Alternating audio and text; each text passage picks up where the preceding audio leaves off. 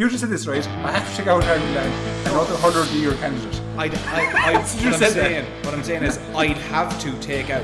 Okay, I'd take out Conor Whelan then. Conor Whelan. That's it. I quit. Subscribe to the GA podcast feed on the OTB Sports app now. The OTB Brief. Everything you need to know about sport every morning. Good morning, we hope you're well. It's Wednesday the 1st of June and this is Cathal Mullaney with the OTB Brief as we take you through the morning's sporting stories and also take a quick check on the back pages in the papers. Well, let's start with last night's tennis action, and Rafa Nadal remains on course for a 14th French Open title. That's after winning 4 sets over world number 1 Novak Djokovic in their quarter-final tie last night.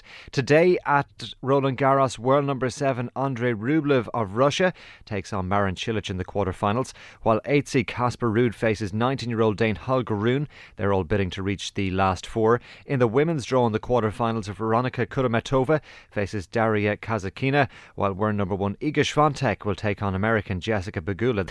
Meanwhile, it's set to be an emotional evening at Hampden Park as Ukraine play their first match since the Russian invasion of the country.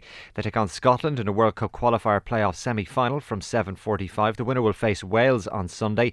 Wales themselves begin their Nations League campaign this evening away to Poland from 5 o'clock. The winners of Euro 2020 Italy and the holders of Copa America Argentina will meet in the 2022 finalissima this evening, meanwhile, at Wembley Stadium in London.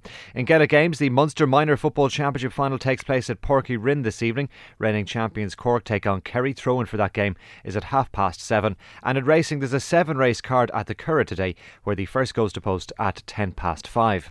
Let's take a check on the papers for you this morning. We'll start with the Irish Times sports section, and on the first page of their sports section this morning, an article from the former Kerry footballer Dara O'Shea. Don't worry about the Ulster final, he says. That football won't win Sam, referring to the game between Donegal and Derry at the weekend as counties look ahead to the All-Ireland series later in the summer. To the back of the Irish Independent sports section, Henry Shefflin and Brian Cody should make peace, according to the former GAA president Nicky Brennan. That's ahead of their meeting between Kilkenny and Galway in the Leinster hurling final this weekend. To the Irish Examiner, upskilling course is the front page headline. Paudie Clifford turns to Kerry legends to improve his game. That's Paudie Clifford speaking at the launch of the All-Ireland Football Championship Series yesterday at Croke Park.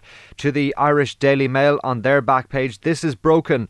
Derry star hits out at Flood Championship. That's Derry captain Chrissy McCaig speaking at the aforementioned championship launch at GAA headquarters yesterday. And finally, to the Irish Daily Star, I feared for my life. Stephen slams attacks from fans after Forest playoff, writes Paul Lennon. Enda Stevens feared for his life when Nottingham Forest fans attacked several Sheffield United players after their championship playoff second leg. That was Enda Stevens on media duty as part of the Republic of Ireland's build-up to their game against Armenia in the Nations League on Saturday.